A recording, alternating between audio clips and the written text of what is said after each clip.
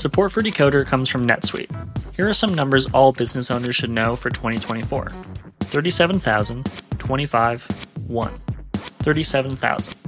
That's the number of businesses which have upgraded to NetSuite by Oracle. 25. NetSuite turns 25 this year. That's 25 years of helping businesses do more with less. And 1, because your business is one of a kind. So you get a customized solution for all of your KPIs.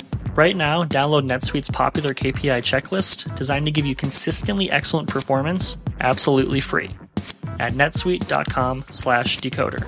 That's netsuite.com/decoder to get your own KPI checklist. netsuite.com/decoder. Support for this episode comes from The Current Report.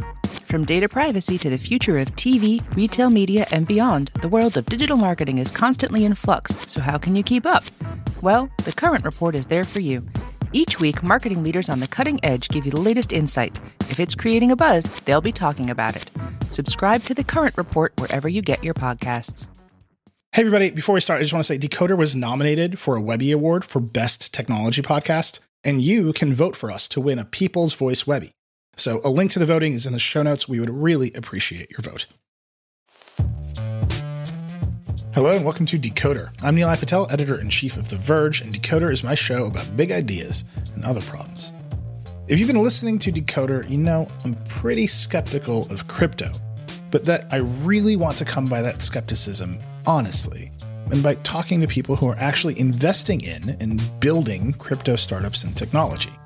There's a lot of money and attention and energy, both literal and metaphorical, in crypto. And I think it's important to ask the questions and really listen to the answers. So we've done a few of these episodes now, from Jonah Ehrlich, who did the Constitution DAO, to Tanya Evans, a law professor focused on the blockchain. And of course, Steve Aoki was just on the show for the artist perspective on NFTs. But this conversation is one that I've wanted to have from the very beginning. This week, I'm talking to Chris Dixon, who leads crypto investing at the storied Silicon Valley venture capital firm Andreessen Horowitz, or A16Z.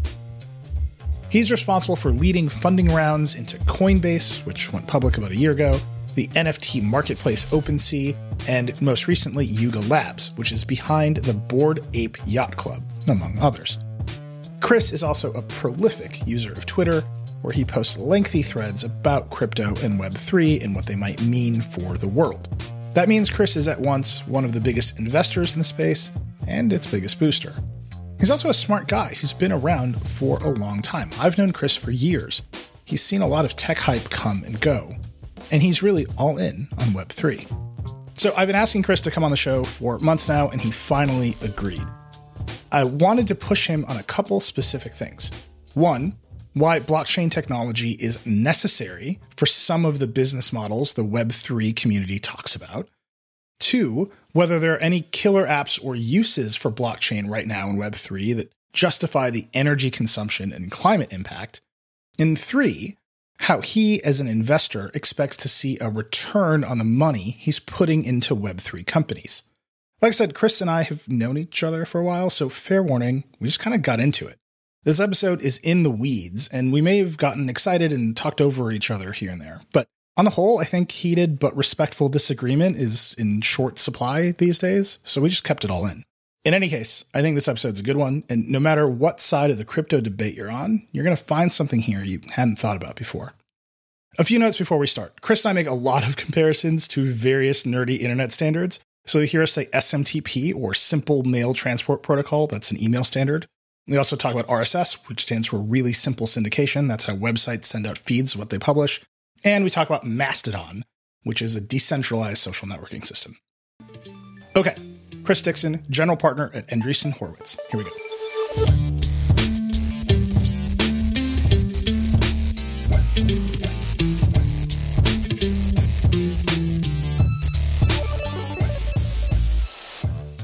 Chris Dixon, you are a general partner at the storied Silicon Valley venture capital firm Andreessen Horowitz, or A16Z, where you lead A16Z Crypto. Welcome to Decoder. Thanks for having me. Listeners know we always ask a bunch of what I think of as the Decoder questions about structure and decision-making. I really want to talk about Web3 with you, so let's do those as a little bit of a lightning round. Sure. How is Andreessen Horowitz structured? Yeah, great question. So, and it's changed a lot over the recent years. We used to be, like when I joined the firm in 2013, it was sort of just kind of a traditional venture firm with a group of investors, what we call general partners. And then kind of the different thing with our firm was that we have what we call operating teams, which are teams whose job it is to support our portfolio companies. And that was kind of a new idea that Ben and Mark, the founders of the firm, had. They had been entrepreneurs in the past, and they had sort of wished that their VCs would do kind of more than just provide money and advice, and would actually kind of supplement their network and introduce them to people and, help them recruit and just a whole bunch of different things. So they built the firm with that in mind. Over the last few years, we realized that certain areas such as Web3 are just so different than other areas. So for example, we have a bio fund, we have a fintech practice, we have an enterprise software practice. They're just really different. There's different expertise required, different people involved, different kind of networks of companies and other sorts of things. So over the last few years, we really kind of split it out. So I'm part of the firm, but really run kind of an autonomous unit. Our crypto Web3 team is now at about 60 people. So we're pretty significant. And that's grown a lot over the last few years. Of that 60 people, about 15 are on the investment team. I'm one of 4 general partners who lead investments. And then we have about 10 junior people under them who support. And then the other sort of 45 are in our operating team. So their jobs are to help our companies, everything from recruiting talent to business development, research, kind of computer science. Like if they're working on cutting edge problems, we have a team that helps with that. Security, that's a big issue in the space. So we have now a 5-person security team. They'll do things like audit their smart contracts and a bunch of other kind of things. We have a marketing and communications team. You may know Sonal, who built out the firm's podcast. She just came over to our team, and we're going to ramp that up. And the way we think about the comm side is not really for us. It's really to kind of evangelize the space and explain what sometimes are kind of difficult concepts. So we really want to make an investment in that.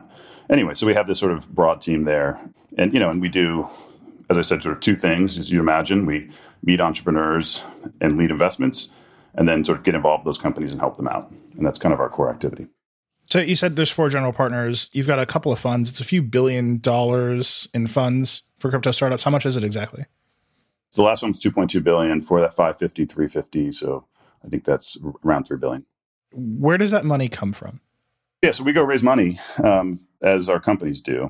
Our LP, we call them LPs, limited partners. Our LPs are everything from university endowments to foundations, so sort of nonprofits. So universities and nonprofits, for those who don't know, they basically have 2 sides of the organization. There's the side that gives out money and the side that invests money.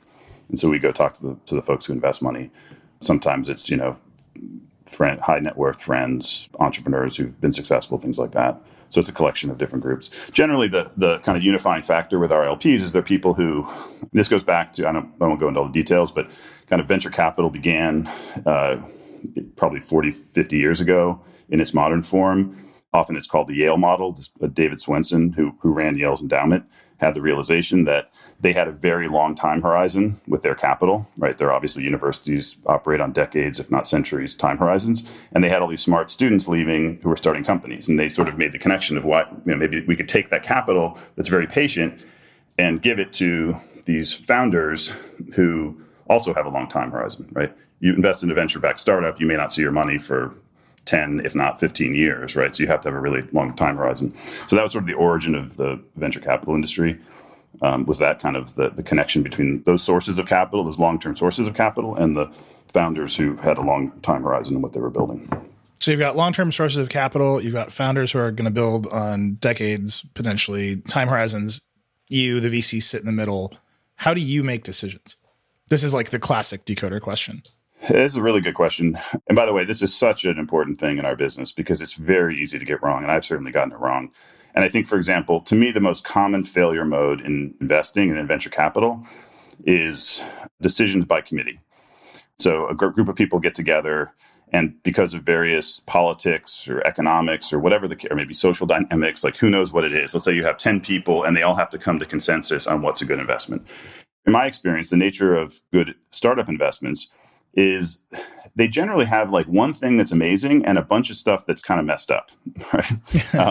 And it's just the nature of startups. Like it's just they're very hard, and there's a lot of stuff going on, and stuff is often going wrong, right? But the good ones have some kind of magic superpower, right? Some incredible breakthrough in technology, or there's some great market insight, or they, for whatever reason, built a product that the market just loves. But often look, it's like Twitter fail whale, and you see these things over and over. Like it's like, think about Twitter. Like we all know Twitter. I'll use that as an example. Like that was clearly, you go back 10 years ago, a product that I think you and I and other kind of tech people loved, and I'm sure the numbers are going up and everything else, but there were management changes and fail whale, and just like, what's the business model, right? And so you could imagine if a committee looked at that saying, wow, I don't know, like how do we get to consensus?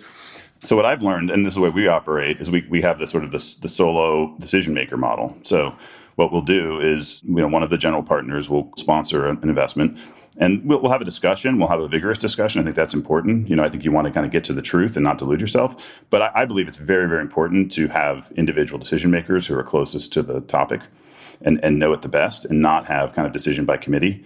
And I think that's the number one failure mode in venture capital. I don't know other areas of investment, but I'm guessing it's also the failure mode for those areas. I think it's a general failure mode in management, kind of consensus seeking. I think, by the way, for recruiting, I feel the same way, is that we very much believe in, we call it kind of the Ocean's 11 model, where, if you think about Ocean's 11, right, there's like the people that blow stuff up, there's the person who does the backflip, like if you went and sort of tried to find like an all around great person, you'd have a different group than if you went out and said, I want to get a specialist in each area. I want to get the greatest person. I just want to point out that this makes you George Clooney. Like, you've just constructed a metaphor in which you are George Clooney. I definitely. George Clooney or Brad Pitt is my preference. So, Brad was a specialist. That's fine. No, you go get it. In that model, right, a bunch of institutions with a lot of money give you a lot of money. Yeah. You go seek out founders. Mm-hmm. How does Andreessen make money? The firm? Yeah. I mean, this is standard in venture capital. What I'm about to describe but there's something called carry, and carry is basically a percentage of the profits. We all get a salary, but it's not the significant money in the business. That's sort of more to cover the bills and things. But the way you make kind of significant money is, let's say they give us $1 billion. We have to first return that $1 billion before we make any money. In fact, we have to return not only the $1 billion, but all the fees that we charge to pay salaries and rent and all the other kinds of things. So we have to completely pay everything back. And then above that, we take a percentage of the profits. And that's how it works throughout venture capital. It's different in hedge funds and things, where they have this what's called mark to market, where they can actually not have paid the money back, but just have the sort of paper profits and take profits on that. I like how venture works. To me, it's sort of like a startup. It's very simple. You give us money, and I won't take anything until I've fully paid back every dollar I took. And then on the profits, you take something. So I think it's a very simple, nice model, and we're fully aligned with our investors. That's how it works. And it's pretty much standard across the industry. And I'll make it one step more granular. How does a general partner like yourself get paid? Basically, of that pool of money that I just described, we split that up across the team. So everyone on our team gets some percentage of that. Percentages vary by seniority and things like that, but every single person, all 62 people on our team, get some portion of that. That's great. All right. Those are my lightning round questions. I think they're important to ask everybody. Yeah, no, I think it's great. Yeah. Let's talk about Web3. You are responsible for a ton of money flowing into Web3. Andreessen Horowitz generally is responsible for a ton of money into Web3, but you're one of the solo decision makers, so you personally are responsible for a lot of it. Give me the elevator definition of Web3. I think your definition is one of the most important definitions to get. The way I think about the history of the web is in 3 eras. The first, what we call Web 1, I think of as roughly 1990 to 2005. And the key feature of Web 1 was that kind of the platform that you built on was the web or on email. They were open protocols designed by, if you go back even before 1990, designed by the government and academia. And for a bunch of great accident of history reasons, those became the governing protocols of the early internet. And I think that was a very positive thing for a number of reasons. One, I think it was good for innovation and entrepreneurship. So if you were an entrepreneur building a website in the 1990s, if you were Larry and Sergey, or a small business person, for example, right, or just a creative person, and you put up a website and you built up an audience, you truly had that audience, right? You couldn't have sort of a Twitter or Facebook or Apple step in the middle and say, hey, I'm going to change the algorithm. I'm going to lower your reach. Everyone who's built on top of a social network has had this experience where your reach is lowered. You couldn't have the economics change. Like, hey, I'm going to take, there's what's called a take rate, right? Which is like Apple takes 30% and et cetera. The take rate couldn't change. The rules couldn't change, right? I mean, the web had rules like you can't put up illegal content. It would get taken down. DMCA, copyright, all this other kind of stuff. But they were rules built through democratic legislative processes. I would argue, look, there may be limits or not, but there were rules, and they were rules decided by, I think, in the kind of right way. Then you had Web 2 come along, and Web 2 I think of as roughly 2005 to 2020, and I was involved in some of that. I don't recall. I think you saw some of that too, like kind of the early, like kind of RSS, early social networks, everything else. And it was a really exciting time because I think people started to realize that websites could be more than kind of just consumptive. And you could be interactive, right? And so instead of just sort of reading the New York Times, you could now create a website like Facebook or Blogger or Twitter or Tumblr where anybody could come along and be their own publisher. And so that was the beginning of social networking. You had things like YouTube. It said anyone can be a broadcaster, right? And I think that was a really positive thing. It had this democratizing effect. It also brought these, really powerful services to billions of people. Then you had sort of mobile phones accelerate it. And you have billions of people who now, can type into their phone and read Wikipedia and watch YouTube. And so there were a lot of positive things. I think there was a big negative thing with Web 2, which is we basically handed over the power of kind of the effective de facto control of the internet to 5 or so companies. So instead of the web being governed by open protocols, the web is effectively now, there are the open protocols, they exist. You can still go to websites, but effectively the web, like in practice, most of the power and most of the money goes to Apple, Facebook, Amazon, Google, and then maybe a handful of Twitter and a handful of other smaller companies. And so, for example, I'll just give you one of the reasons I got into Web3. If you may remember when Twitter changed their API in 2000, I think it was 11 or so. So there was a big wave of startups, including a lot of my friends, who built Twitter startups. That was a thing, 2009, 2010. There was, Tweety and TweetDeck and all sorts of API services. And there was a VC firm started that literally were only doing Twitter apps. Like people thought of it as kind of the new web, right? Like a new platform. But then there was this very harsh lesson, which is Twitter at some point decided, hey, we need to control. Remember, for a long time, Twitter didn't have a client software. We're going to have client software. We're going to have an ad-based model. Boom, change the API. That whole industry died, right? Same thing happened with the Facebook platform. For me, that was very influential, personally. That was when I started we didn't call it Web3 then, but this is like, 2012, 13. For me, what the realization was, we used to build these really important kind of platform services as protocols, but now they're being built as companies. And so when I first saw Bitcoin, for example, one of the interesting things to me, like I'm less interested personally in Bitcoin and kind of the financial aspects of it, and was much more architecturally, this is a really interesting way to build something, right? And so anyway, so Web3, in my mind, is, if we can do it the right way, is kind of the best of both worlds of Web 1 and Web 2. So the advanced functionality that we've come to like from Web 2 services, the slick user interfaces, the ability to sort of read and write, as we say, to sort of both consume and publish, but then also having kind of the predictability and reliability and neutrality of Web 1 protocols. Well, and I would also add, and the ability for, very importantly, the ability for creative people, businesses, and startups to reach audiences directly and truly have a relationship with those audiences that isn't mediated by algorithms and advertising, which is, I think, where we are today. There's like 4 concepts in there. One, you talked about protocols. There are many ways to talk about protocols at many layers of the stack, right? You are not talking about replacing SSL or TCP/IP, right? The transport layer protocols that you're not. No.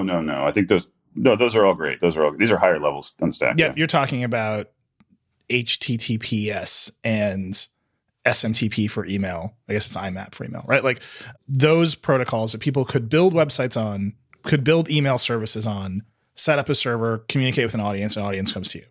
Yes, like I think you could build a protocol, like something that we're investing in now and a lot of entrepreneurs are working on, are protocols similar to SMTP. I would sort of call them adjacent to SMTP, but which support, instead of just sort of email use cases, would also support Twitter use cases or Discord use cases. But they're protocols that let you build so with SMTP, right? It's an open protocol. No one controls it. And then you do a lot of the work at the client level. So Gmail, Outlook, superhuman, whatever it might be. And so imagine a world where you could have similarly a protocol that is similar like SMTP, but for Discord, like SMTP, but for Twitter. And then you had a variety of clients that implemented in the same way you do with email. Like, I think that would be a significant step forward for the internet. That's one layer. And that's just, let's build some technology. Maybe it's blockchain. Maybe it's not, right? Mastodon exists. That is a federated Twitter protocol that is not the blockchain. Yeah, but it hasn't gotten that popular. And why is that? I would argue a lot of it is because there's no central namespace. The problem, the user experience with Mastodon is the same with RSS. You can't just go be C. Dixon on Mastodon. You're C. Dixon at a server, right? And a lot of why Twitter won is they had a global namespace, I think, like as opposed to RSS, and you could have a follow graph. The problem with RSS and with Mastodon is the internet right now has no common database. There's no publicly owned database, right? There's no place to store that follow graph. So that's what happened is companies stepped in and they said, we'll store it for you. And then once they stored it, they ended up having monopolistic network effects. One way to look at a blockchain, it's a community-owned database. It's the first time outside of DNS, I'd argue is the other one, but DNS and a blockchain are the only examples in the history of the internet where you had databases where the community owned it, not a company. The other exception might be Wikipedia. It's a nonprofit. I think that has its own issues, that architecture, but I'm a big fan of Wikipedia. But yes, so that's basically my argument would be we could take things like Mastodon, RSS, and make them feature parity with Twitter and Facebook if we're willing to use some of these new technologies like blockchains. Okay, so that's protocols. I could argue on the fine edges of that, but I agree. Like a giant global database that is anyone can trust, conceptually a great thing. Then there's what you're talking about, which is like user acquisition and creators monetizing their content, which seems totally divorced from protocols to me, right? Let's say this Ethereum exists. There's a giant global database that anyone can trust that is distributed. I make a video. I want people to watch it. Ethereum doesn't help me get people to watch it. Some aggregator of audience, like a YouTube, is what gets people to watch it. Or like a marketing campaign. Like I can put my face on the side of city buses to try to get people to watch my video. Those are like the ways you can do it. So the way I look at a social network is there's a two-sided market, right? So there's two things they do. You do distribution, they do monetization. So like take YouTube, right? Take Spotify, right? It's both distribution, it's acquiring an audience, acquiring users, and it's monetizing those users, right? In Web 2, those two things are bundled. I think that there's a really interesting opportunity right now to unbundle those two things. Maybe I'll give you an example. Music, I think, is a really interesting area, and we have a number of investments there. Two of them I'll mention, Royal and SoundXYZ.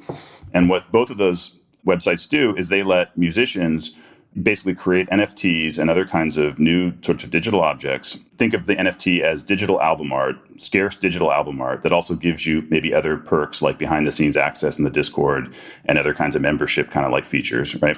Both of those websites, by the way, are live. SoundXYZ, for example, has been live, I think, for 3 months and every day does 2 drops. These are not super well-known musicians. And thus far, we'll see if it continues, but it's been 3 months, but thus far, every one of those is sold out at $10,000 a drop. I believe the musician keeps 95%, which is dramatically different. Let's contrast that to Spotify, right? Spotify on their own website argues they advertises they have 8 million musicians, and of that, 14,000 make $50,000 a year or more, and the rest make less. Like you talk to musicians, and streaming is not, unless you're some mega artist, it's not a very good option. In fact, most musicians pre-COVID would make most of their money offline in merch and touring. Why? Because you don't have these giant Web 2 machines sitting in the middle of you and your audience, right? So I'm not arguing, for example, NFTs are magical new things that change human behavior. What they are is a way for creative people to go direct to their audience and bypass these algorithmic advertising-driven feeds. And thus far, the results are really promising. And I think we're going to see a lot of new kind of creative ways in which creative people monetize. Now, that's not distribution, as you said. Like so think of it kind of like Substack. Like with Substack right now, a lot of people will build their audience on Twitter, but they'll then kind of quote monetize on Substack, right? Yeah, I know a lot of those people. But let me just push back on you. We literally just had Steve Aoki on the show. He's doing NFTs for exactly the reasons you described. I understand the argument. Steve Aoki is a famous guy. Right? He can just tweet, I made an NFT and people will buy it.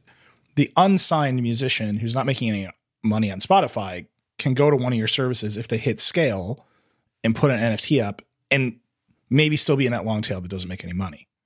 It's early. I cannot prove a lot of these statements, but I'm clearly betting on them. But I think this is the chance to finally realize the 1,000 True Fans vision. Like Kevin Kelly has a famous blog post from, I think, 2002 or something, where he says the great thing about the internet, and by the way, for people like me who were around for the first year of the internet, this was always kind of the dream, right? Is it, some person who's into some, whatever, I'm into some kind of niche activity that most of the world doesn't love, but there's 1,000 people that really, really love me, right? And are willing to kind of do, they patronize me and buy my books and go visit me when I give a talk and everything else. I believe that never happened in Web 2. And it didn't happen because of the nature of the business models. And they're very extractive. And they deliberately do. This is very well known that Facebook will, for example, will deliberately let you build a big organic reach and then change the algorithm, lower your reach, and make you pay to get back there, right? They are incredibly sophisticated money extraction machines, right? This is why they're so profitable and so successful. Right. But I just want to get back to NFTs as a technology and blockchain as a technology. Your criticisms of Facebook, right on the money. It's not that. I'm saying I'm a musician. I mint an NFT. I put it on Royal. What guarantees me that I'm going to sell anything there?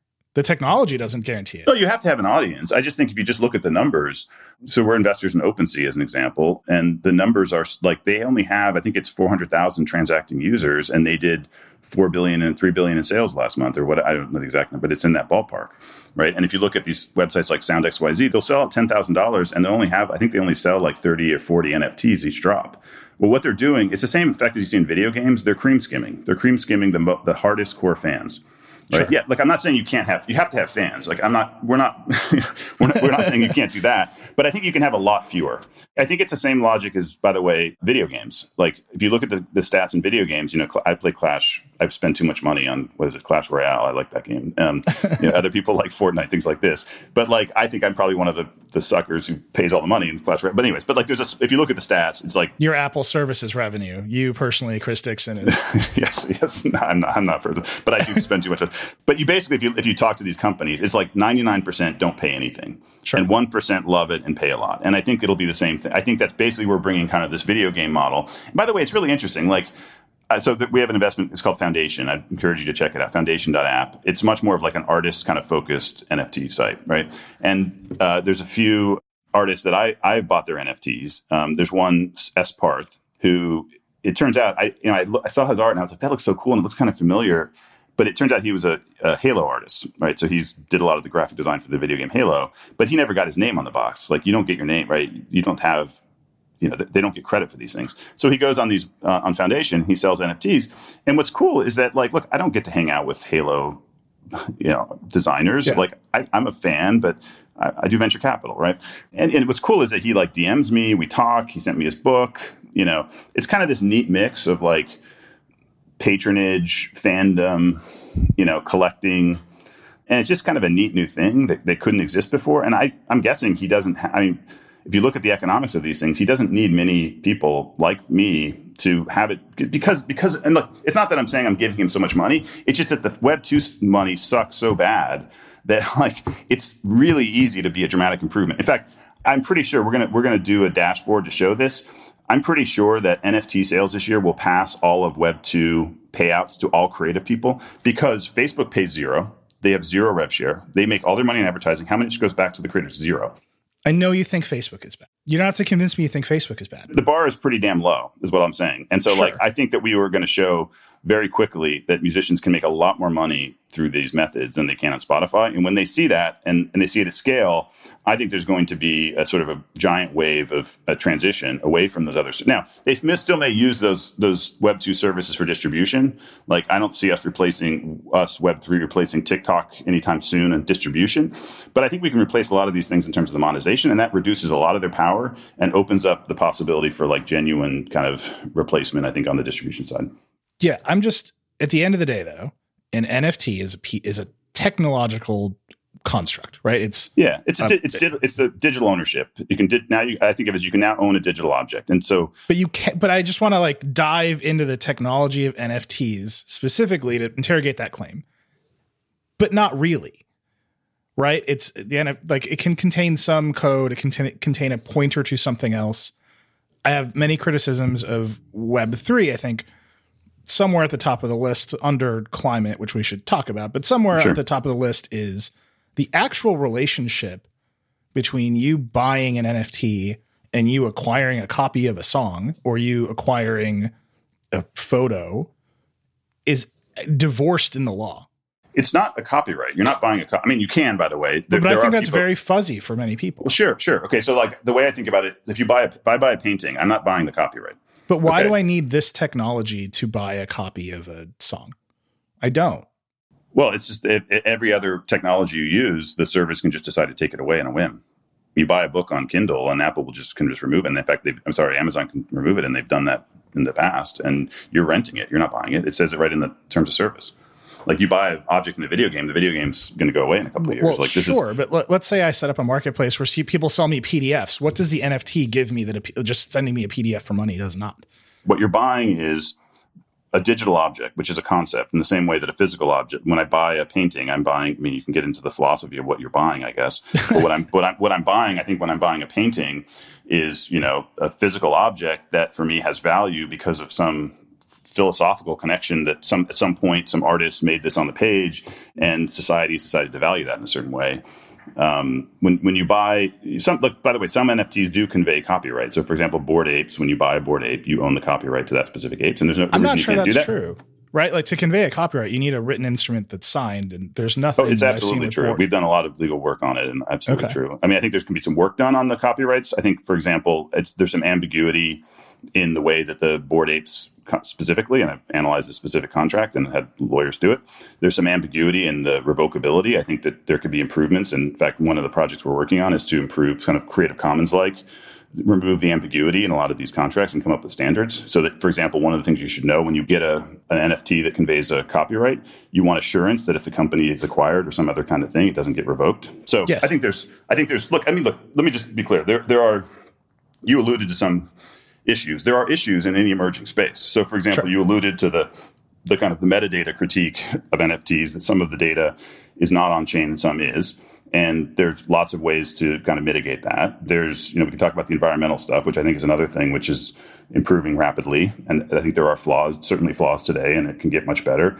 I think the copyright stuff, but there's nothing, I don't see it as any kind of inherent problem. And I see it as very analogous to what, I've been involved with multiple kind of computing waves now. And every time there's a bunch of issues, and you can look at them either as issues or you can look at them as opportunities for entrepreneurs to come along and solve them, which is how we look at it. I'm with you there. I just think that right now, when I hear about NFTs and I hear about musicians in particular monetizing, it's just something they can sell directly with a lower transaction rate on a different kind of marketplace. And I think the actual thing of it being an NFT might not be important. Do you own your own domain? Yeah. Okay. Do I ever? Well, I'm sure like you, like I've registered numerous domain names for no reason. Yeah. To me, it's very similar to that. I own cdixon.org, for example. And I own it because, look, I host it at Netlify. If Netlify becomes evil, I'll just switch it over to another place because I control the DNS record, right? An NFT is architecturally very different than other things on the internet. But why should a musician sell me an NFT and not an MP3 file? I mean, they could do both. But like, why do we think the NFT blockchain scenario here is going to be more successful or more lucrative than a music service that connects people directly to artists at high levels for MP3s? Well, I think there's two things with NFTs. So one is I do think architecturally it's very different than other kinds of objects on the internet in the sense that most objects are controlled by an application and NFTs are controlled by users. And so it switches the polarity. And I do think that's important. I think that'll be important, for example, as we see the rise of Web3 gaming, where you'll see a whole different kind of class of things where people own characters and other kinds of objects that they can take across different experiences. Instead of it being contained in an app, it's contained at the user level. So there's an architectural aspect. There's a social aspect. Why do people value wearing a Supreme T-shirts or fashion or cars? A lot of value in the world is about showing that you're early to something, showing that you are high status, showing that you have great taste. A lot of the NFT culture, if you look at it, is that kind of culture, which is very familiar in the offline world, applied to the online world. And so, hey, I was the first person to buy this musician's NFT. That shows, instead of you sort of saying, hey, I was their first fan, you can prove you're the first fan. Like, people value that. I believe people value that. They seem to value that. That's a bet we're making. It could be wrong. Look, this is not proven yet. But early signs are people do value these things in the same way they value kind of things in the offline world that maybe convey status or taste or whatever it might be. There's also a community aspect to these things. Like my wife has a CryptoPunk and she goes to CryptoPunk breakfasts and CryptoPunk meetups, and like it's a culture. I'd say there's two aspects to me that make NFTs different. One is it's architecturally, like a domain name, you truly own it. If you don't like how somebody's treating your NFT, you can just move it away. That's not true on the web today. The web today, everything is contained in an application or a website. And the second is this kind of social aspect to it, that when you own something, it allows you to have kind of different social signals around it. And, everything, as I said, like from taste to status, or you're an early adopter or whatever the particular kind of design of the community and NFT might be. Yeah, I think I'm just trying to make the connection between there's a technology and then, as you're saying, there's a community and a culture. And I would say that you and I were both around in early moments for a lot of different things.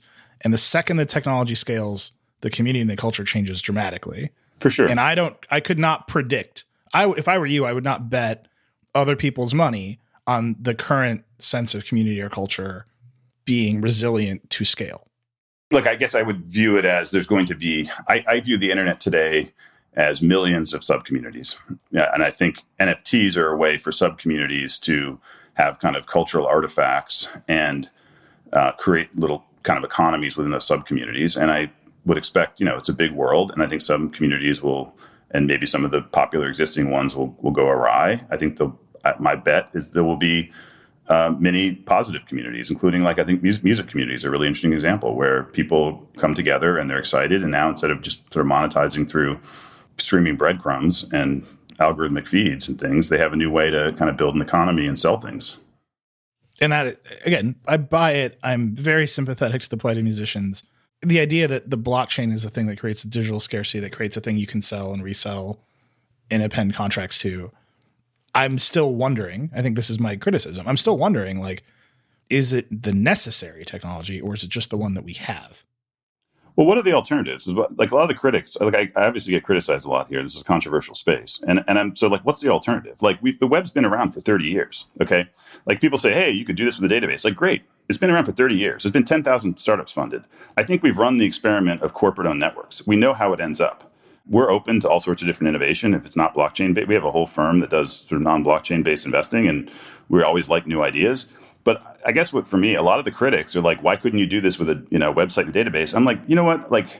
Specifically, first of all, I've been doing this a long time. I probably invested in that at one point. I've invested in a lot of different things, including a lot of ways. Look, I was a seed investor in Kickstarter. I was very involved in crowdfunding. I was a true believer in it. I'm still, I still own all my Kickstarter stock. I very much believe in that mission. I spent years working on kind of crowdfunding and other kinds of ways to find new ways to kind of monetize creative activities.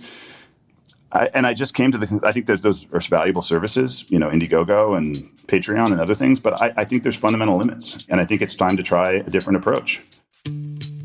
This feels like the right spot to take a break. When we come back, we're going to talk about the environmental issues with running a blockchain network and the difference between proof of work and proof of stake. Support for Decoder comes from Squarespace. Squarespace is an all-in-one platform that you can use to build a website and help people find your ventures.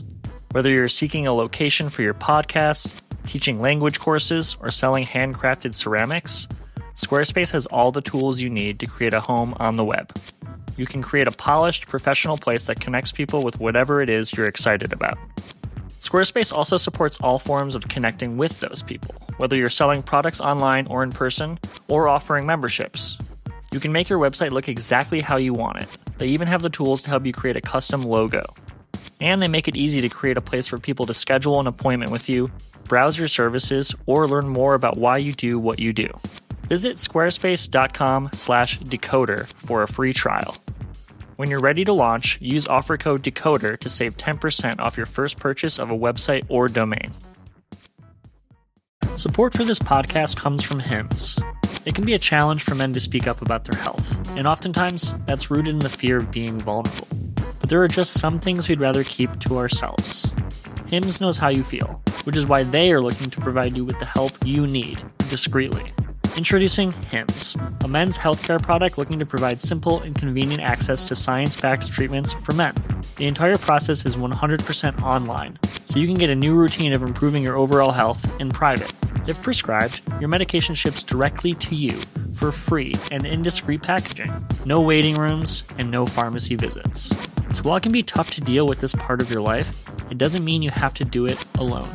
Start your free online visit today at hims.com/decoder. That's HIMS.com/decoder for your personalized treatment options. hims.com/decoder. Prescriptions require an online consultation with a healthcare provider who will determine if appropriate. Restrictions apply. See hims.com/verge for details and important safety information. Subscription required. Price varies based on product and subscription plan. We're back with Chris Dixon. All right. I've pushed hard enough on why blockchain is the technology to solve some of these problems. Let's assume I buy it. The biggest criticism, I mean, we've both alluded to now, is the climate impact.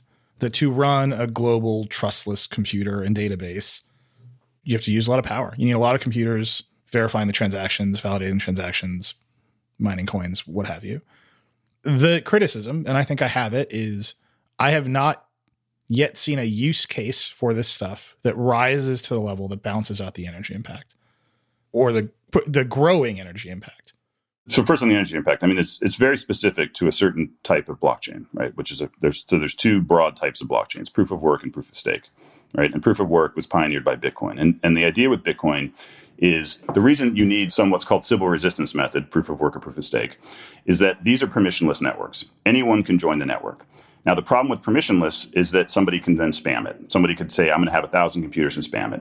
And so the idea that Bitcoin had is there needs to be some price of admission. There needs to be some way to kind of prove that you're not spamming the system. And the way that Bitcoin decided to do it is called proof of work, which is it's literally you have to waste energy in order to join the network. That's literally what proof of work is, okay? You have to waste energy. So yes, it does waste a lot of energy, right? Proof of stake says instead of wasting energy, you just have to show you have skin in the game by taking a certain amount of the kind of network tokens, the Bitcoins, the Ether, et cetera, locking them up in escrow. And if you're dishonest and you misbehave and you aren't a good participant in the network, we take away your escrow, okay? Two very different methods. Ethereum came out in 2015, and from the very beginning, there's a narrative out there that there was some kind of pivot. From the very beginning, the plan was always to upgrade for proof of stake explicitly, as Vitalik, kind of the lead person behind Ethereum, said, for energy purposes. This is on blog posts from 6 years ago, right? We have, in the last 4 years, not made a single investment in anything that was proof of work based. It was all proof of stake, with one exception, which is Ethereum layer 1 today is proof of work based. Mm-hmm. They're in the very final stages of what's called the merge, the upgrade, which I think will happen in the next 3 months, where it will transition to proof of stake. There's already a proof of stake network running. It's just a question of flipping a switch. It's been in the works for 5 years. Because it's such a big network with a lot of value, they've been very careful. They're going to flip the switch. When that happens, there will not be a single Web3 protocol that is proof of work based. So, for example, like there's Ethereum, there's what's called Ethereum layer 2s, Optimism, Arbitrum, ZK Sync, Starkware, all proof of stake, Solana proof of stake, Celo proof of stake, Near proof of stake, Avalanche proof of stake. The defenders of proof of work would say that there's a strong incentive to use clean energy. You know, I won't go into that argument now, but I think ultimately the future is proof of stake. And by the way, proof of stake is like Solana has these stats and they have audited stats. A transaction on Solana is very close to a transaction to a Google search in energy use. Although I'd also point out, we don't know how much Google search is exactly because those companies don't publish their energy stats. Like one reason I think blockchains have gotten so much attention, how much energy does Citibank use? How much does Visa use? We don't know because they don't publish it. One of the big differences with blockchains is they're public. And so you can audit it. But anyways, look, I accept that criticism of proof of work, but I think it's unfair. Like I've read, I think, articles in The Verge where they say this is like a pivot from the crypto community to try to answer the energy use. That's just not the case. Like the record is there that this has been a long time effort. Promises are vaporware, right? It's vapor till it ships. It's not vapor, but there's literally huge teams working on it. We'll see, I guess. But I think it'll be in the next three months. Right. I would like to buy a Rivian R1T. There's a huge company working on it. They spent $5 billion. I can't buy the car yet. I mean, you could just be cynical about the whole thing, or you could. I'm not being cynical. I'm being realistic. I'm saying there's a huge community of well-intentioned people working on this with fully finished software. They're just waiting to flip a switch when they. Your prediction is 3 months. So it's April 6th. We're talking July 6th. They're going to switch to proof of stake. Definitely this year. I'm hoping 3 months. Okay. I mean, I think some of the cynicism is rooted in the fact that I've heard that a lot for the past several years. It's definitely not vaporware. It is very complex software, and that does get delayed sometimes. So, look, I don't. That's not. Yeah, but it's not vaporware. My criticism is not. I don't think it's ever going to happen. It's that we've been hearing it's going to happen for a long time. And once you get to that point, I think some cynicism is warranted. So your prediction is a year, hopefully 3 months. I would encourage folks to understand that there is really a difference in proof of stake and proof of work. But right now, both of the I would say like what you just laid out is a key difference between what you might think of as Web3 and Bitcoin. Yes. And you're saying Web3 is going to be built on Ethereum and Ethereum-like change, which will move eventually to proof of stake. Yes. And the others are, by the way, Solana is, so there are, just to be clear, scaled production networks that are proof of stake. This is not theoretical. Cosmos, Polkadot, Solana, Avalanche, these are all like significant networks with significant value on them and communities, and they're all proof of stake. So this is not like that's not a theoretical concept. The only thing that hasn't happened yet is specifically Ethereum. And look, it's just hard because Ethereum has how many X billion dollars, they can't screw it up, right? It's fixing the airplane while it's in the air.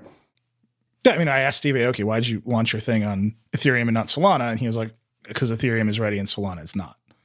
And I think that is just a flywheel effect. I mean, we have a lot of companies building on Solana. Yeah, I mean, there's a lot. Yeah, no, Ethereum's it's a network effect. It's a bigger community for sure. I mean, but Solana's, it's a real network with a lot of things being built on it. Yeah, but they are in competition, and the current, I would call it the leader of that competition, is still proof of work with a somewhat unknown switch date. Like, we're optimistic, but it's not known. It's software. I've never been known software to have a exact date. I don't know. Fair enough. When's my novel going to be done? Software is like writing I'm writing this great book, and then when's it going to be done? I don't know. Like it's a very complex creative act. I believe it will be in the next few months, but I'm not 100% sure. I would draw a straight line from climate impact to the kind of real world experience of using Web3 products right now. They're complicated, but they also have transaction fees that swing wildly. Their Ethereum gas fees wildly fluctuate hour to hour. I think Gary Vaynerchuk just had an NFT project where people spent more on the gas fees than the NFTs. What makes any of that usable or predictable for a mainstream consumer? There's a lot of UX challenges. There's a lot. Look, some of these are specific issues, like Gary's thing yesterday. I think they were just, in my view, it was just the sort of software bugs, essentially, that could have been mitigated, but it does happen. You'll have a different experience. For example, if you use Phantom and Solana, their transaction costs are a penny, and like Phantom is a super slick, modern software. I think Ethereum, right now, as you said, is a leader. I think that the wallets still need to be improved and will get much better.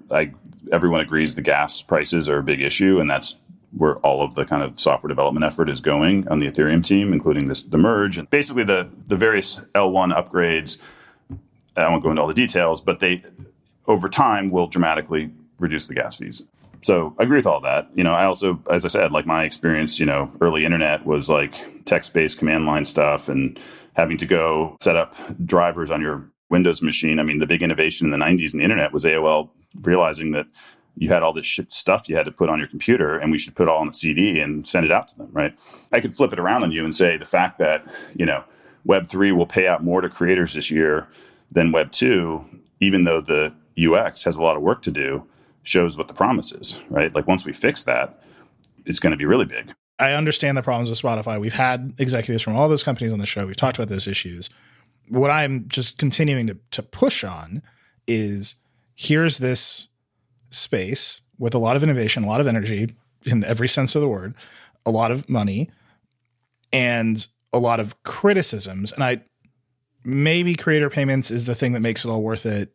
Maybe DeFi is the thing that makes it all worth it. But I would not say that I see a mainstream application that unlocks people's brains the way that the first time I hit play on like Real Player in 1997 unlocked my brain, that I was listening to like a British radio broadcast instead of the one from my FM radio. I mean, look, the thing that makes it worth it to me is I think the internet is, I don't think it's hyperbole to say the internet's the most important invention of the last 100 years and very likely might be the most invention of the next 100 years.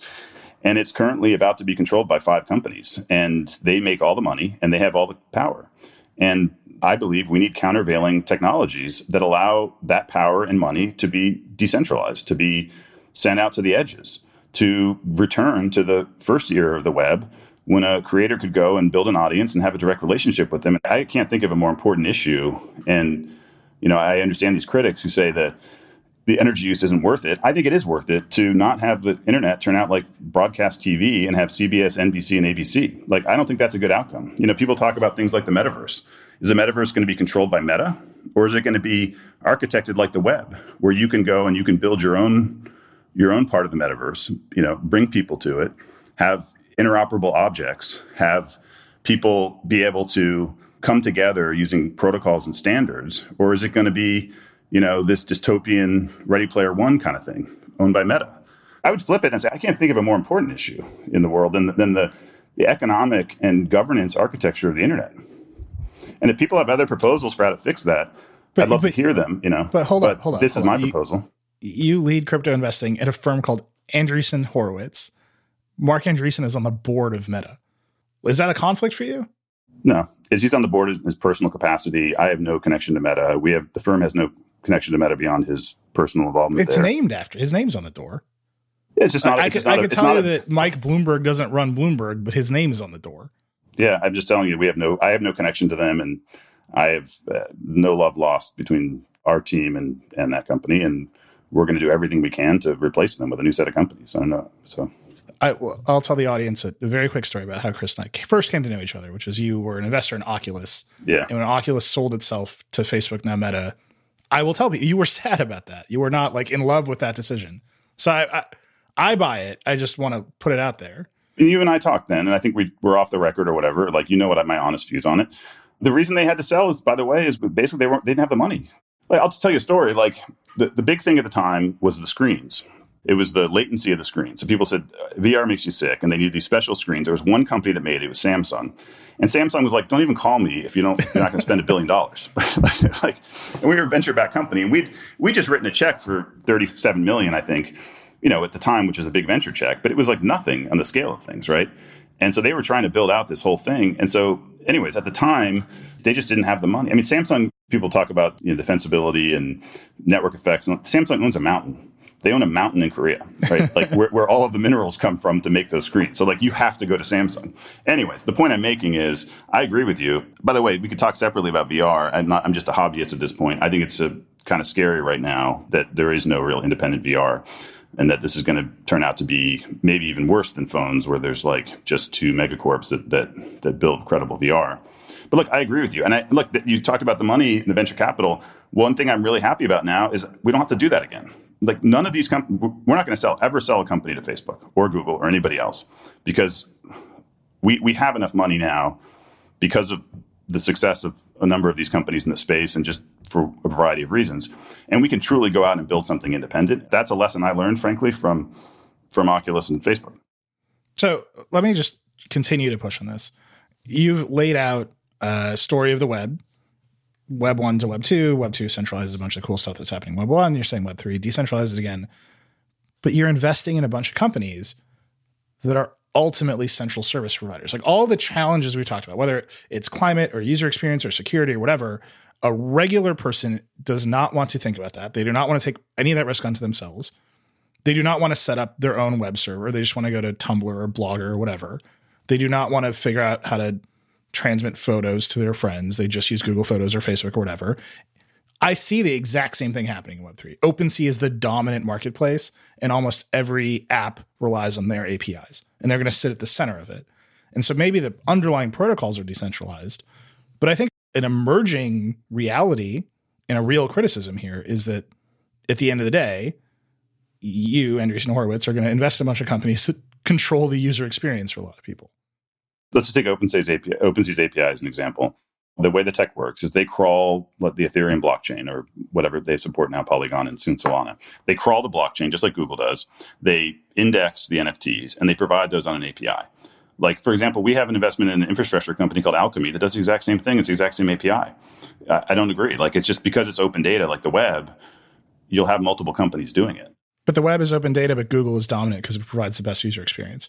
Microsoft is not a small company. They can't make Bing compete with Google. I mean, Google's a very interesting case, right? Because I think a lot of people 20 years ago predicted that it wouldn't sustain its because competition's one click away, and there's a bunch of reasons, I think, including the data network effects that lets them do all these powerful things like Did You Mean? And look, there's a whole advertising side which creates a network effect. But look, here's how I think about it. Like with Web 1, I'm not claiming people are going to directly interact with protocols. In the same way with Web 1, you didn't directly go and interact with SMTP, right? You did it mediated by client software. Right, like or Gmail, or back then, it was Hotmail, whatever, Outlook, et cetera. The key difference, though, when you have a protocol there, is that the user can switch, right? So if their client, if I'm hosting with Rackspace or I'm using email through Hotmail, and they start misbehaving and starting to charge me too much or whatever it might be, I can switch, right? That's a big difference than Twitter. Like, I'm not happy with Twitter right now. And I can't switch. I've built an audience up over how many years, and I can't take them with me. With Web 1, you could take it with you. So to me, that's the key difference. I'm not denying you'll have centralized service providers in the mix to create a better experience. I think the key is, do they get such dominant network effects that users can't switch, and therefore they can abuse their position and change the economics, change the way the algorithms work, et cetera. The way I think about it is, you have those centralized intermediaries in there, like an email client made by a professional software company, but the user still has the ability to exit and to switch. And that keeps the companies in check and limits their power.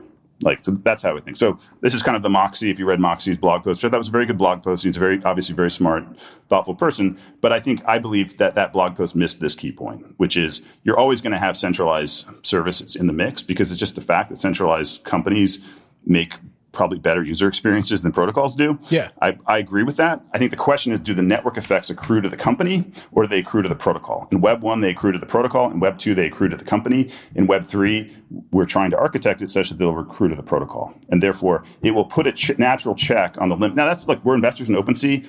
Obviously, we think we'll make money. But notice, it's 2.5% take rate. There's nothing else in Web 2 that's even close to that. They have to be 2.5%. Why? Because you can switch. If they raise it, they're limited in their power. They ended up pricing. If you look at take rates throughout the internet, the way it looks is, things that have offline goods like StockX, eBay, and OpenSea that has NFTs, they have a much, much lower take rate, because they have to, because you can switch. Because you can just go sell your sneakers somewhere else. The people that charge 100% are the ones where you can't. You're locked in forever. You build an audience up on TikTok or Twitter, you're locked in forever. That's it. They own you, right? They can charge whatever they want. That's the key to me. I think that's kind of a straw man argument that Moxie makes, because we're not denying we're investing in Coinbase, and Coinbase is a great example. We're investors in Coinbase. We did great on it, right? But you can switch. If you want to get your Bitcoin somewhere else, you can switch, and that keeps them in check. They can't act like monopolists, right? That's the key to me, is that we can build a great web with lots of great services that have all of the advanced functionality people want from Web 2, but keep monopolists in check by letting the network effects accrue to community-owned protocols instead of accruing to companies. We need to take another break, but when we get back, Chris tries to convince me that Web 3 can build better communities on the web. Right now, businesses are facing tough choices. Do you cut costs or drive growth? Solve for today or build for tomorrow? Do you satisfy your shareholders or satisfy your customers? The answer is yes. You don't have to choose. With the intelligent platform for digital business from ServiceNow, you can say yes to unifying your existing systems and yes to accelerating growth. Visit ServiceNow.com to see how we can help you put yes to work. The world works with ServiceNow. Wow, that guy means business. Just an amazing player. No, not him, the sports photographer behind him. What? He has a business bank account with QuickBooks Money where he earns 5% annual percentage yield, so he's scoring big on and off the field. You might even say he's the MVB. MVP? The most valuable business. Making your money work harder. That's how you business differently. Intuit QuickBooks. Banking services provided by Green Dot Bank. Member FDIC. Only funds and envelopes earn APY. APY can change at any time.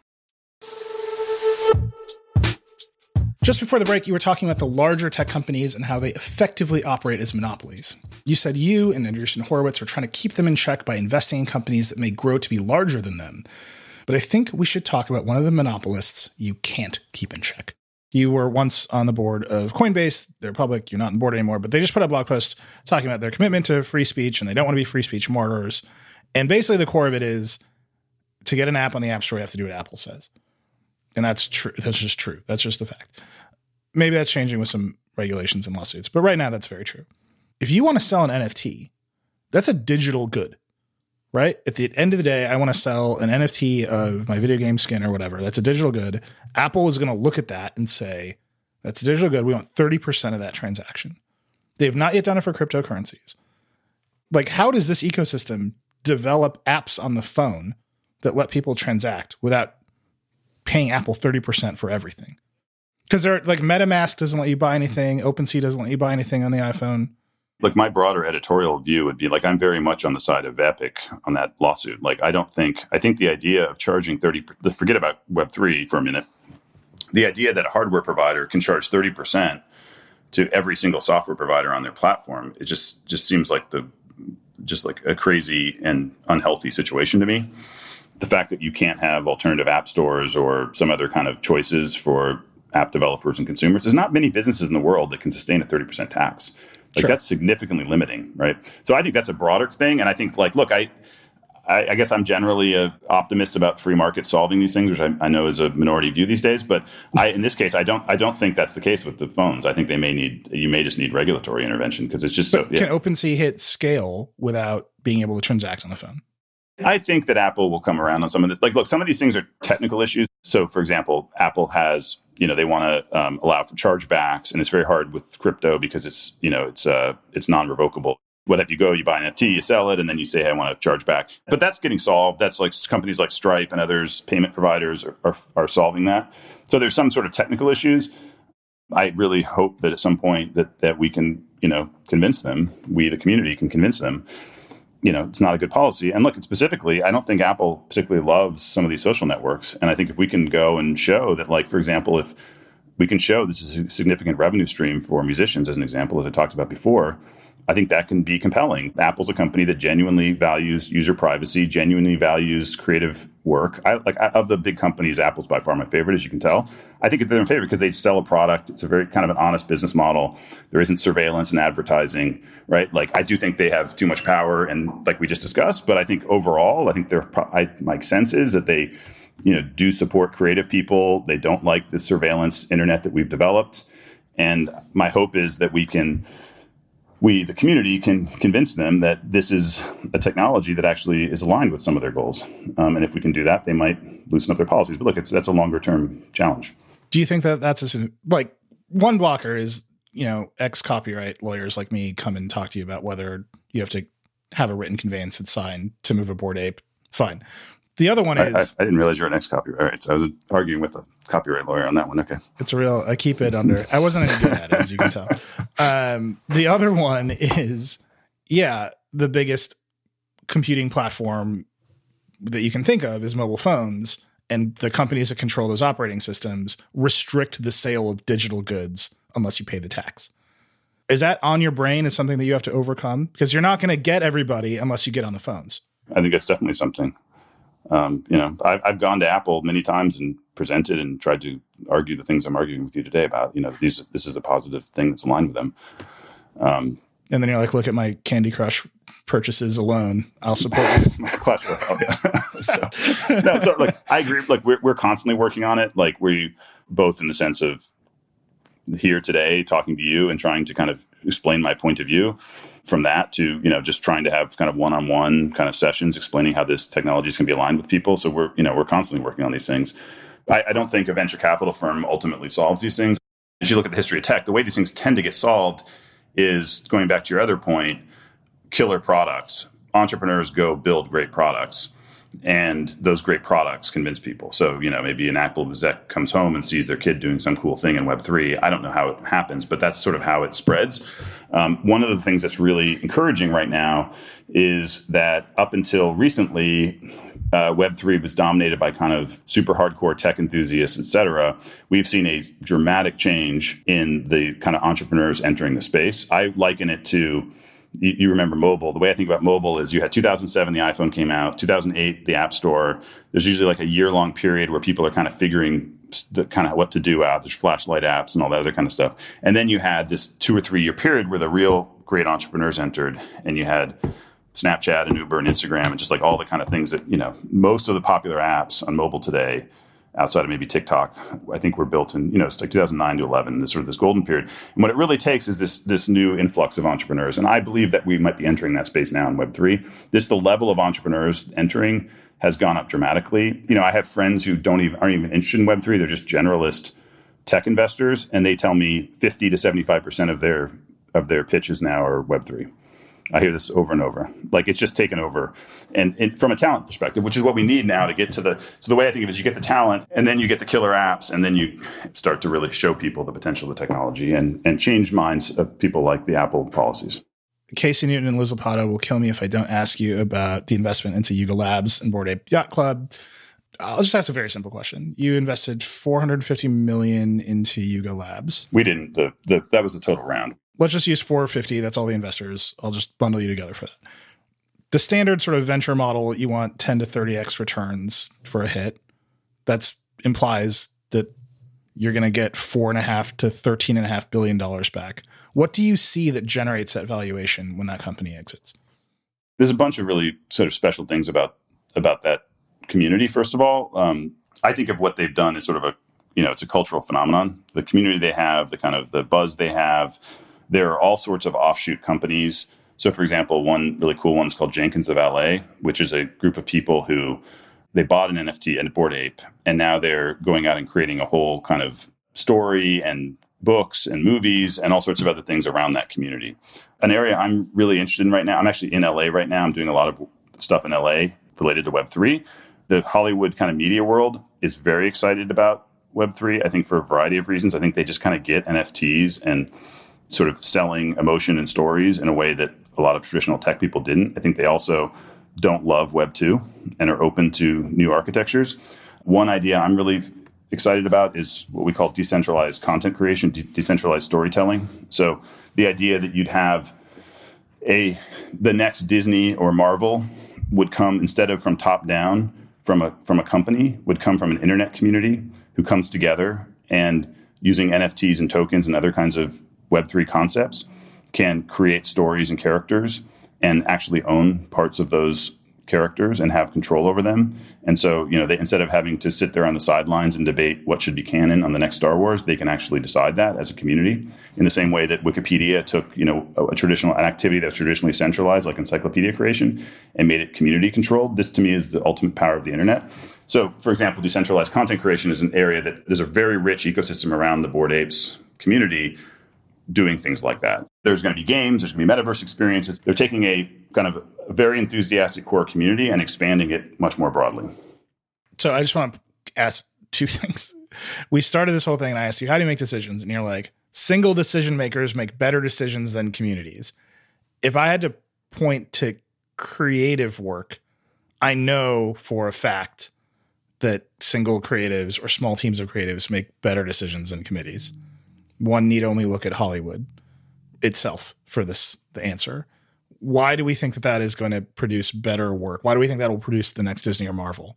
I don't think the architecture is going to be, 100 people all equally doing stuff. I think there could still be hierarchy, but it can be kind of bottoms up emerging hierarchy as opposed to, do you think the current system of like you have to move to LA, wait tables for 8 years and have the right connections to like get your screenplay read? No, but if I had to give you the argument for Web 2, it's that Web 2 provided a dramatic counterbalance to the current system that enabled many, many more people to participate.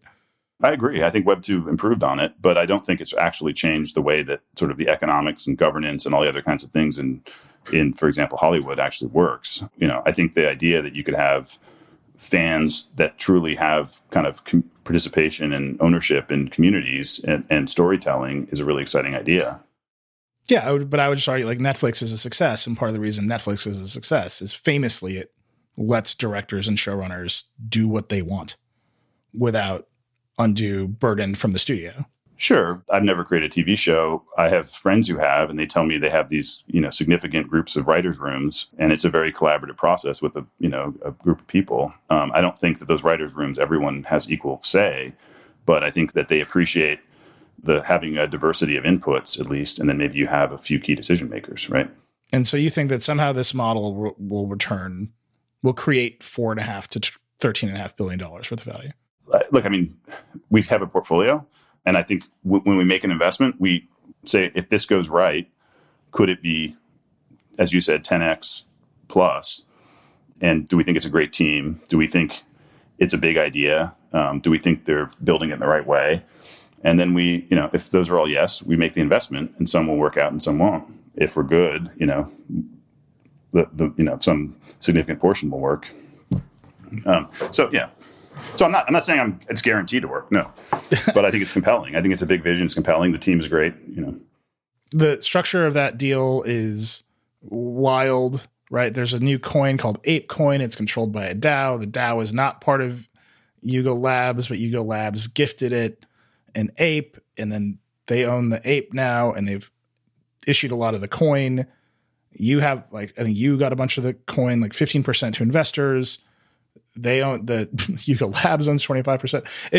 That is just a very complicated deal structure to me. And at the end of the day, you ended up with a bunch of tokens that are going to increase in value right away.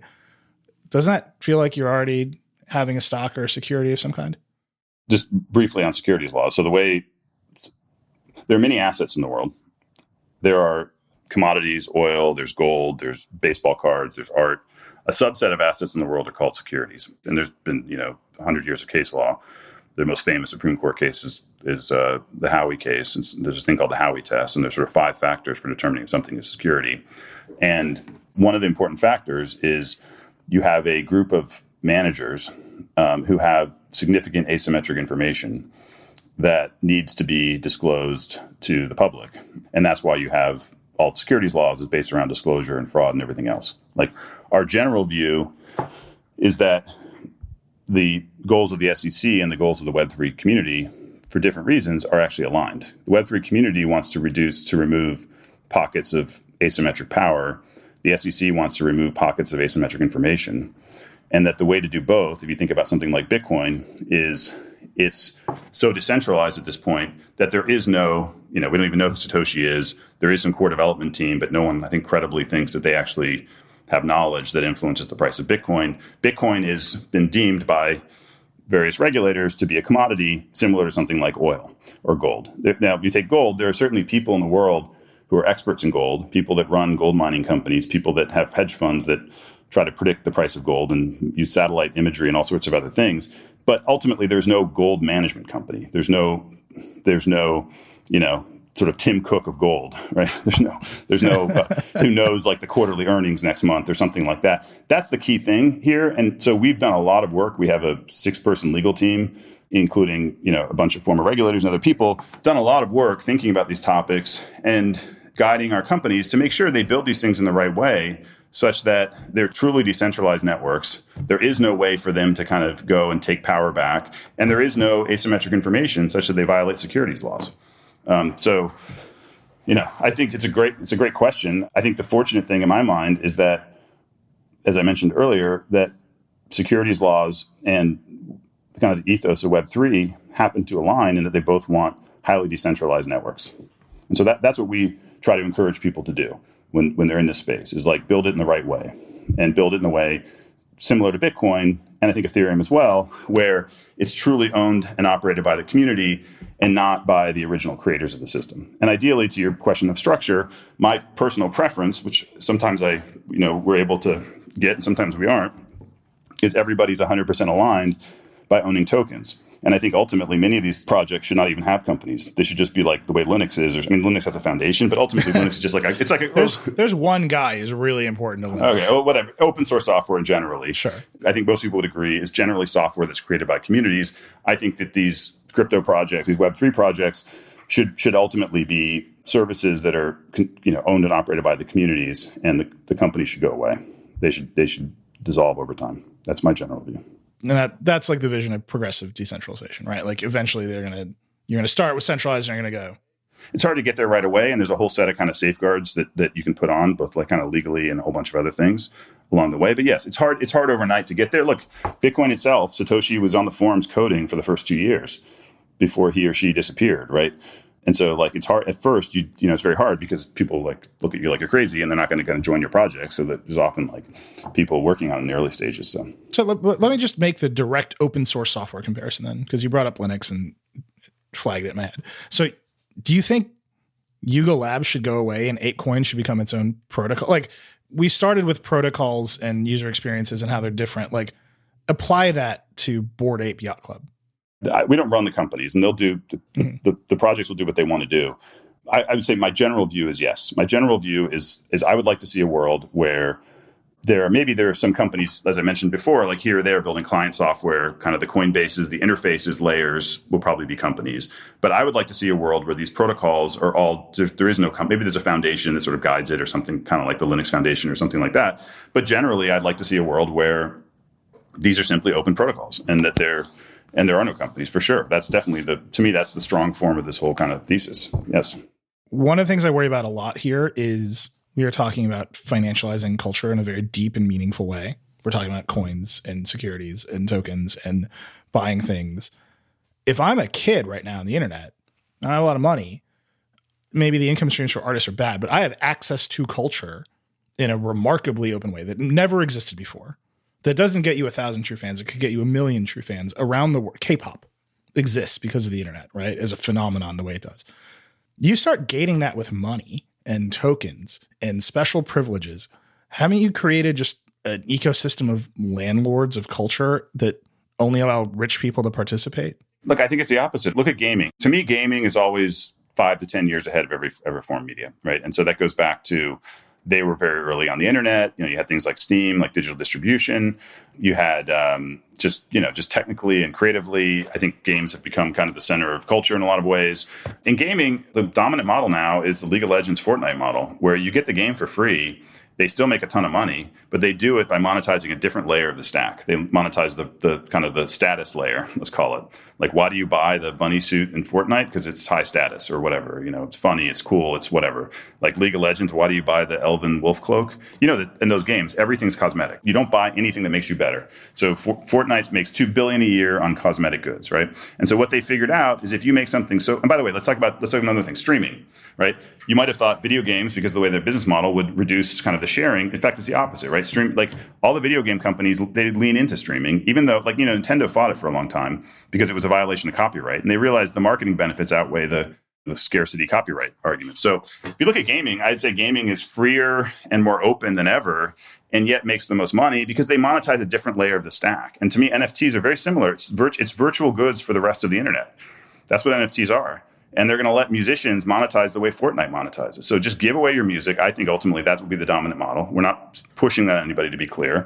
But I think ultimately people will opt for that. Give it away, have it stream, have it remixed, have mods, do all the things a video game world does, make it as popular as possible, get it as embedded as culture as possible, and then monetize something else. Monetize the status layer, the NFT layer, the virtual good layer. Video games figured this out. This is not that revolutionary, right? It just gives that technology to everybody else. So yeah. I think it's exactly the opposite. I think it will not only make media more open, I think it will also, because look, incentives really matter. Now that you have a new business model, I think it'll let more people pursue creative acts that today can. Like how many visual designers are stuck at Pepsi doing the 8,000th, like whatever stupid Pepsi ad when they could be out like doing cool art or something. I mean, I just think there's like, I think we just learned Pepsi is not an A16Z LP. I'll end here because this connects directly to the Steve Aoki episode. He proposed the same thing. And my question to him was, you're a huge musician and you are telling me music itself will not be valuable. It will carry no intrinsic value. It will all be marketing for something else that's worth That's money. like saying the video game doesn't have value. Like, of course it has value. But you're telling me all the music will be free. It will have no money. People will not transact for music. But video games are free doesn't mean video games are valueless. It means that that's just not the way to... But it's not the video games games are like a shopping mall now, right? You buy clothes in them. Music is not that thing. I don't think they're like shopping. I mean, I think like League of Legends and Fortnite, these are great games. I don't agree with you. And they're free.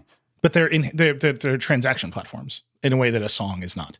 Well, they just realize that it's better to have it be incredibly popular and and spread around the world. Like the internet is a giant propagation machine. It's a meme propagation machine. You can try to fight it. It turns out it's not the best strategy. The best strategy is let the meme propagation machine do its thing and monetize the status layer, the layer above it in the stack is how I think about it. It was what video games figured out. And it's why video games have become the center of culture. Video games is a $150 billion a year business. 60 billion of that is virtual goods. The entire music industry, I believe, is like 20 billion. And it's not just about money, but that is important because that money goes to fund those musicians. And you could have more people pursuing their passions as they should be. This should be a golden period for creative people on the internet. You push a button and 6 billion people have access. The only reason it isn't is right now that's mediated by these 5 companies with algorithms and that are designed to extract as much money as possible and advertisements, which I think are mostly not helpful for anybody. Seeing the 18th Hawaiian vacation ad in my music feed or whatever, I don't see the societal value of that. So, that would be my argument. And I think video games is a proof case where it hasn't, people who listen may not like video games. I don't know what the audience likes, but I think we're in a video game golden period. They're mostly free because they figured out this other way to monetize. And I think we should run that. Look, I'm not 100% sure, by the way, in any of this stuff, but I think it's an experiment worth running. We're going to try to run that experiment. We're going to try to fund people to run that experiment. And I guess I would just ask the audience to be open-minded about whether that's an experiment worth running. They don't have to believe everything I said today, but I do think it's an experiment worth running. And it's a big, important topic as to how the internet is structured, economically and governance-wise over the coming decades. Well, I think that's an amazing place to leave it. Chris, thank you so much for coming on, for engaging, for taking on the questions. I appreciate it. We'll have you back in 3 months when Ethereum goes to proof of stake. All right. Thanks a lot. Good to see you. Thank you again to Chris Dixon for taking the time to talk today. And thank you for listening. I hope you enjoyed it. As always, I'd love to hear what you think of Decoder. You can email us at decoder@theverge.com or hit me up directly. I'm @Reckless on Twitter. If you like Decoder, please share it with your friends and subscribe wherever you get your podcasts. If you really like the show, give us that 5-star review. Also, if you tweet at me about Decoder, I will almost certainly retweet you. Just a reminder at the end, Decoder was nominated for a Webby Award for Best Tech Podcast, and you can vote for us. There's a link to the voting in the show notes. We would really love your vote. Decoder is a production of The Verge and part of the Vox Media Podcast Network. Today's episode was produced by Creighton DeSimone and Jackie McDermott. It was edited by Callie Wright. The Decoder music is by Breakmaster Cylinder. Our senior audio director is Andrew Marino. Our executive producer is Eleanor Donovan. We'll see you next time.